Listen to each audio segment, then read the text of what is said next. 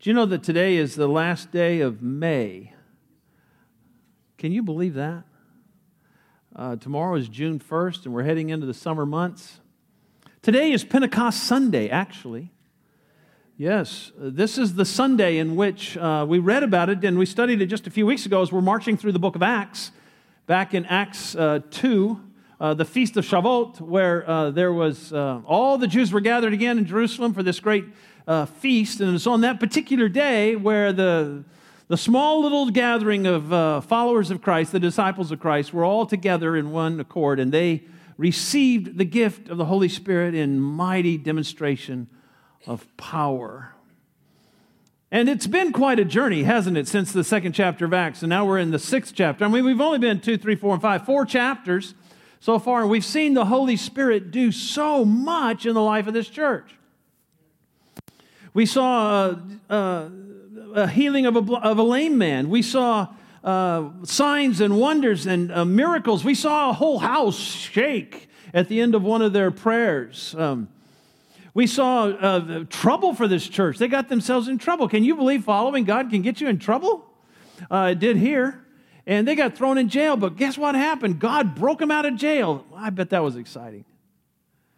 We also see descriptions of this church and their unity one with another. They were just so unified. He says they freely shared with everybody. Nobody considered what was theirs was theirs. They just freely shared. Over and over, we have seen the Holy Spirit at work in this church, and it has exploded in growth. On one occasion, I think we saw 3,000 people. On another occasion, several more thousand. And so we've got, 6 or 7 or 8,000 people in this church who now believe in the Lord Jesus Christ. Wow. In the passage today, we get to see the Holy Spirit work in a whole brand new way. Because this church, this on-fire, Spirit-filled church, guess what? It has a problem. I know, you're amazed, aren't you? Churches can have problems. Acts 6, 1 through 7. Now at this time, while the disciples meaning the whole congregation, were increasing in number, a complaint arose on the part of the Hellenistic Jews against the native Hebrews. Can you imagine being an apostle and somebody coming to you and saying, I have a complaint? Because their widows were being overlooked in the daily serving of food. The Hellenistic Jews were being overlooked. So the 12, the apostles, summoned the congregation of the disciples and said, it is not desirable for us to neglect the word of God in order to serve tables. Therefore, brethren, select from among you 7 men of good reputation, full of the Spirit and of wisdom, whom we may put in charge of this task. But we will devote ourselves to prayer and to the ministry of the word. Well, the statement found approval with the whole congregation, and they chose Stephen, a man full of faith and of the Holy Spirit, and Philip, and Prochorus, and Nicanor, Timon, Parmenas, and Nicholas. Yes, I practiced, okay? A proselyte from Antioch. And these they brought before the apostles, and after praying, they laid their hands on them. The word of God kept on spreading, and the number of the disciples continued to increase greatly in Jerusalem, and a great many of the priests were becoming obedient to the faith. Isn't church growth awesome? Yeah, right. Sure, Pastor, right. Yeah, amen, yeah. You know, every pastor would like to see his church grow, I think, but can you get your mind around what is happening here? This is a church that has been overrun with hundreds and thousands of people. Not only that, there's no New Testament yet. Paul hasn't written a single word. Paul's not even converted yet. They don't have a church constitution. How do they survive? It is a brand new church first of its kind. There's no precedent. There's not even tradition to follow. I mean, okay, to make it real, can you imagine 3,000 new folks showing up here next Sunday?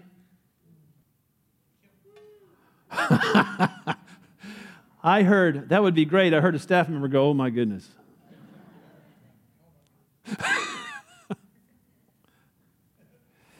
Now, some of us would think that'd be really cool, but what would we do with them? This new church, poor church, they only had one thing to lead them. The Holy Spirit. Pretty good, though, I would say. You know, to really catch the depth of what's going on here, we have to understand a little bit of the background. Two groups of people in this church, Hellenists and Hebrews. Both were Jews by birth and ethnicity, but the Hellenists had assimilated into the Greek culture, and they adopted many of the Gentile customs, and they dressed like Gentiles, socialized with the Gentiles. They spoke Greek instead of Hebrew. What do you think the Hebrews were like? Well, they were Hebrews. They spoke the Hebrew language. They maintained the tradition of their ancestors, the manner of dress and the customs and the Jewish culture. And this church was filled with both, and there would be a natural inclination to prefer, if you were a Hebrew, other real Jews. And widows in this culture were the most vulnerable of all populations, and the Hellenist Jews were being overlooked in food. They were completely dependent on the church feeding them, and the Hebrews, who were most likely in charge of the distribution, were just inclined towards those that were like themselves. Yeah, because of the presence of the Holy Spirit in this exciting new church, there was no doubt this strong sense of community and belonging, a real presence of unity and love. It's hard to imagine that this was being deliberately perpetrated. I can't imagine a group of Hebrews getting together and saying, let's stiff the Hellenist widows. I just don't see that in this group. It had just migrated and turned out this way. And so my first point is this. Prejudice happens when you least expect it. Hebrews were just favoring their own kind. Needless to say, it is not God's way to prefer one race or one ethnicity or one language over any other.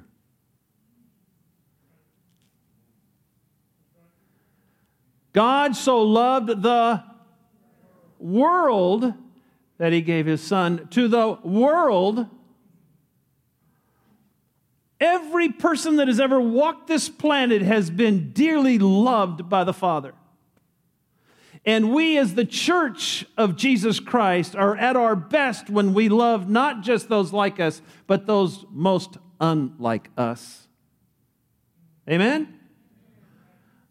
Are you prejudiced?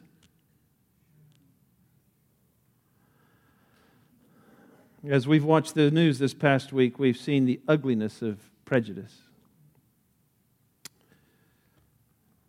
It breaks my heart to see hatred and arrogance and violence and one race thinking they're better than another, one class thinking they're better than another, and people think they're more deserving or more correct, and their ideology is more correct. We need to... And, you know, there's this sense of entitlement that comes along with that whole way of thinking, and it's an entitlement that is me against you. I got to be better. I got to put you down to elevate me. I got to take advantage of you, and or I even need to kill you.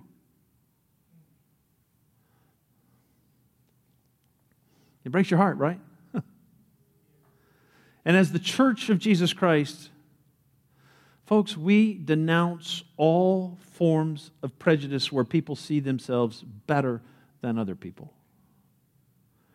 We stand with God, who doesn't look at your skin color or how much money you have or what your heritage is or what your political leanings are or anything else. He just loves you, no matter who you are. And our nation is groping for answers. And these people over there, they got the answer. These people, if you only did this would all be better. This would be better if you just do it my way. If we could get in power, we could change all of this and we could make it right. And they're all looking for answers in the wrong places. We are at war in our culture with ourselves, and everyone's screaming for their way to win the day. And so many of the answers that we see produced are just simply more prejudice. Preference for this over this. The answer, the only answer, please hear me. I'm not just saying this because I'm a preacher that ought to say things like this, okay? Please. The only answer is the love of the Savior, Jesus Christ, working through His people to demonstrate a different way to live. That's it. There's nowhere else to go to find the answer to what is ailing our culture today. And as we love the way Christ loved, it is a love that is not rooted in any kind of agenda or political process, but rooted in a person of Jesus Christ who has so demonstrated His love for us in that while we were so messed up, He came and He died for us. It's supernatural, this love. It's tough. It's truthful. It's compassionate. It's a love that can just rip the hate out of a person. And I'm proclaiming it's our only hope. Are you prejudiced?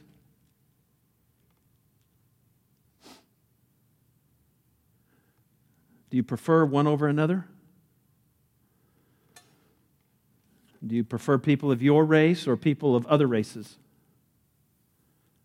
Do you prefer the wealthy? Do you prefer the poor?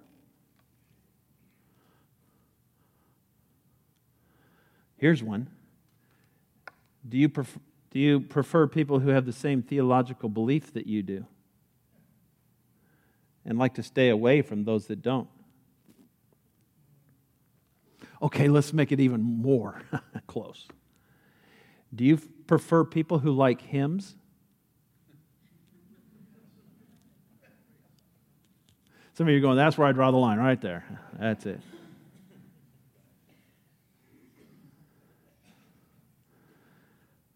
Are you prejudiced? The second chapter of James is really most of that chapter is dealing with this, but I'll just read the first verse. It's so powerful. My brethren, do not hold your faith in our glorious Lord Jesus Christ with an attitude of personal favoritism. Then he goes on to talk about letting the rich guy sit in the prominent place and the poor guy, well, you can sit back there. You're not as valuable as him. Don't we have to be so careful? Don't we have to stand guard at our heart's door to the creep of prejudice? It's deadly to the church. It distracts us. It gets us off of our core mission of Christ. And in the story, the apostles are simply not going to let that happen in this church. They were presented with the problem, and the Holy Spirit led them to an answer. And they decided, instead of digging in themselves and solving the problem, they were going to be diligent to their calling. In verse 2 it says, it's not desirable for us to neglect the word of God in order to serve tables. Verse 4 they reiterate, but we will devote ourselves to prayer and to the ministry of the word. Now you have to understand, this cultural division within the church was profound. This was not a little thing. And the apostle says, we're not going to let go of what we've been called to do in order to handle this problem. Number 2, essential things remain essential even when problems arise. Kind of sounds like what we're going through today, isn't it? Essential things remain essential even when problems arise. I think of how many compromises have been made because there was a problem that needed to be handled. Okay, we got all this ministry that we need to do. We need to reach out and tell people about Christ's love, and we need to study the Word and present it and pray, and yet we got this problem. So let's just leave that, and let's go over here and handle this problem, or let's just wait the problem out, and before we get back to that,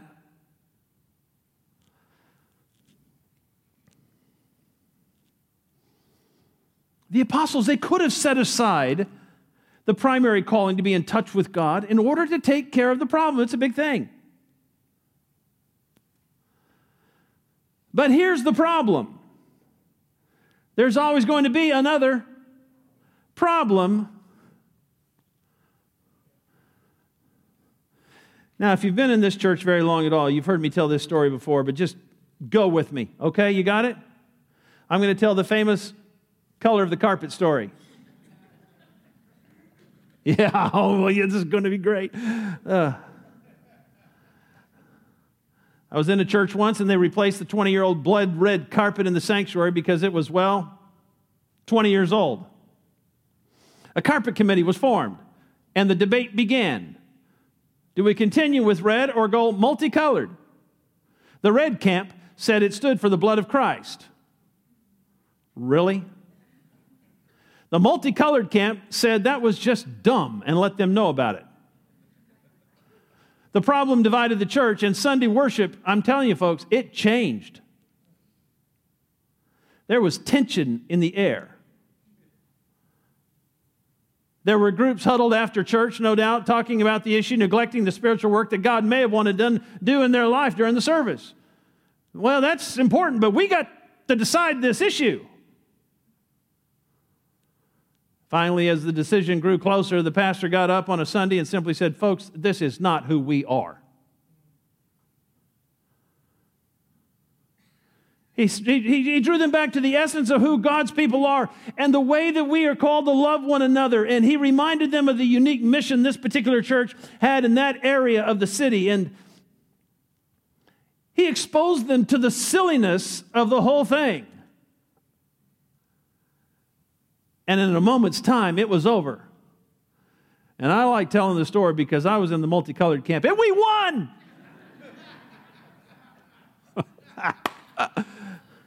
Sorry. These were good people. They deeply loved God. They just let this division sneak in the back door. Opinions and talk. It was a great church. I remember thinking about that often in my life. If that could happen to that church, it could happen to any church. When you forget what is essential and you let go of the essential because you got a problem. The apostles, led by the Spirit, have a unique way of handling this problem. They tell them, we're going to have an election. Select 7 men. Here's what we ask. They have good reputations, filled with the Holy Spirit, wise. Whomever you, church elect, is going to handle this problem. And when you study this and understand all the cultural things going on in here, this is something that only God could come up with in this cultural context. It goes against all norms of the day. There are 2 distinct groups represented here, Hellenists and Jews. All of the apostles were what? Hebrews. So all the ruling council that makes all the decisions, they're all on one group. Can you imagine their deliberations over this? Guys, we are in a no-win situation. No matter what we decide, the Hellenists are still going to see our answer coming from a bunch of Hebrews. Some lone apostle suggests the idea, well, let's just let the people decide. Let's let them take a vote. I wonder how the group met with that. No, we've been given the responsibility to lead, the calling of God to lead the church. Won't it seem as though we're kind of abdicating our God-given authority? Shouldn't we strike out and lead here? Then, no doubt, some apostle pipes up and says, you know what I think we ought to do? I think we ought to go into a season of extensive prayer because God's got an answer for this. So I believe that they prayed and they prayed and they prayed, and it becomes apparent that they are to continue devoting their time to prayer and ministry of the Word. And it pleased the Spirit to have the election and let the church choose the men. Probably not the answer most would have come up with, but that's the way the Spirit wanted to handle this particular problem, as unusual as it would seem. Which draws me to the third point. The Holy Spirit often has unusual answers. Do you believe that? In other words, well, let me ask you this. How many times has the Holy Spirit led you in expected usual ways? Not often. Let's see, do we have any examples in Scripture where God does things unusually? Think about Joseph. How would you have liked to live Joseph's life? Daddy's boy, right? Dad loves me, but all my brothers hate me. So they tell Dad I got killed, but they'd sold me off to people, a caravan. And it's God's plan. I go into this foreign land to prepare and be present there so that I can prepare for this great famine that's coming, so that the lineage of my own family that hates me can be carried on. And during that time of exile, he's even accused falsely by the wife of the leader, and so he gets thrown in jail, solitary confinement for 2 years, all for God's plan. Amen, right? Abraham, we're going to make you a mighty nation. Your offspring is going to just be innumerable. And Abraham, we're going to start when you're old enough to be a great-grandfather. How's that?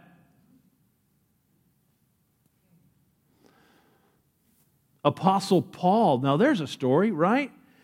God's surveying the situation, and he sees that his people are being persecuted. This is after Acts 8. We're going to look at this in a few weeks. Acts 8, there's the great persecution and the dispersion of the Jews, and there's this mighty outpouring of persecution, and God looks around and he says, okay, I need another apostle to carry on and write most of the New Testament. Oh, let's find the guy that's doing the most persecution of my people. That's my guy. Does the Holy Spirit act in unusual ways? I'm telling you that because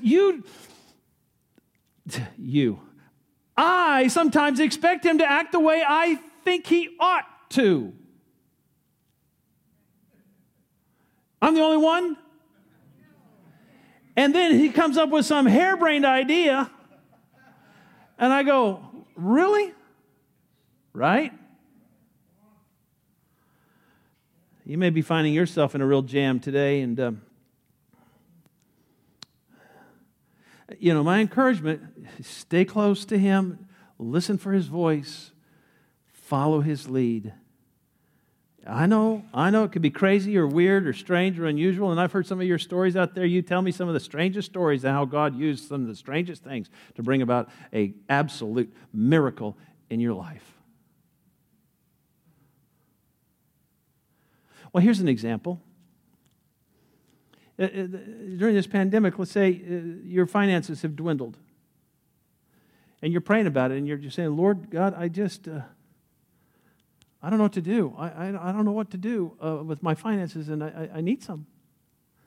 And as you go through life, you become acquainted with somebody who is also struggling financially, and the more you talk with them, the more you understand they're struggling more than you are. And you go back and you start praying for them. I'm going to pray for you. And as you're praying for them, what does the Lord say? I want you to give the little that you have and share it with them. And we try to explain to the Lord how He's not right. It doesn't make sense. That's unusual. That's not the way we do it.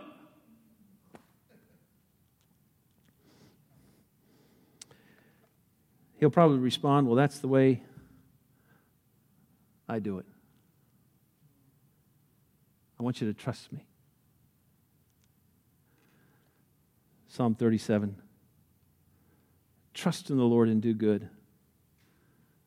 Dwell in the land and cultivate faithfulness. Delight yourself in the Lord, and He will give you the desires of your heart. Commit your way to the Lord. Trust also in Him. He will do it.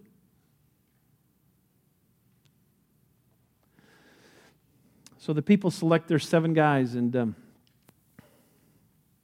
for me, this was one of the most inspiring parts of the story. What do you notice about the names of the 7 guys? Let's put them up there. Stephen, Philip, Prochorus, Nicanor, Timon, Parmenas, Nicholas. The whole church voted. Hellenists and Hebrews alike. Everybody voted. What did they come up with? All Greeks. All Hellenists. The Hebrews sided with the Hellenists because it was the loving and right thing to do. Everybody saw the problem for what it was. It wasn't right, the neglect of the Hellenist widows. The whole church wanted this solved. And so they go over the top. I mean, when I look at that, I thought, well, if they wanted to give the Greeks some authority, why didn't they go 4-3? Right? How come it's 7-0? I can imagine the Hebrews just saying, you're my brothers and sisters. We love you. We're all in this together.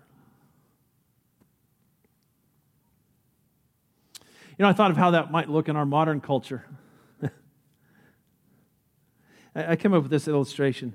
Again, this is an illustration. What if we as a church decided to merge with another church? That would be cool, wouldn't it?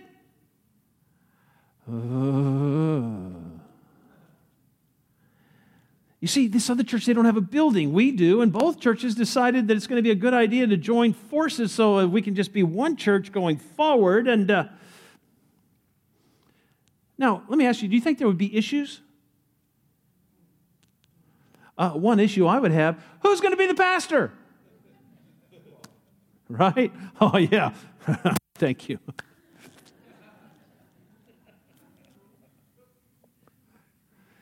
Can you imagine taking 2 elder boards and merging them together to produce one new? How would we be able to integrate relationally? Can you imagine after church, all of the Grace Bible Church people will be, and all of the others, right?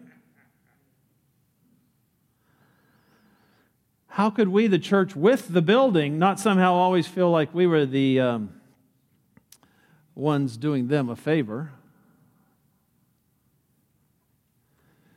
In other words, there could be problems, you think? Now, here's what I say. If people are led by the Holy Spirit, and the Holy Spirit wants something to happen, the Holy Spirit can make it happen. Every single time. That's point 4. The Holy Spirit always makes a way. Always.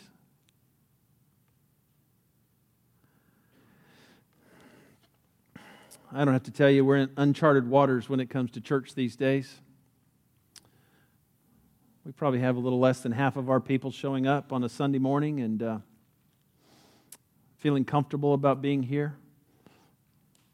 It could be that way for quite some time. We just don't know. In many ways, we've shut down so much of our ministry, so much of our face-to-face ministry. But let me ask you, Does God have a plan in the midst of a pandemic? Oh, yeah. We've seen people helping people. We've set records as a church for money flowing into our special needs fund to help people. We've seen churches helping churches, and we have a church that's going to start meeting here this afternoon. They don't have a building. They were in a school. The school won't let them back in, so they're going to meet here. I think that's great. Awesome. I know. And before you come up to me after the service, no, we're not merging with them, okay? All right? We love them. We love them.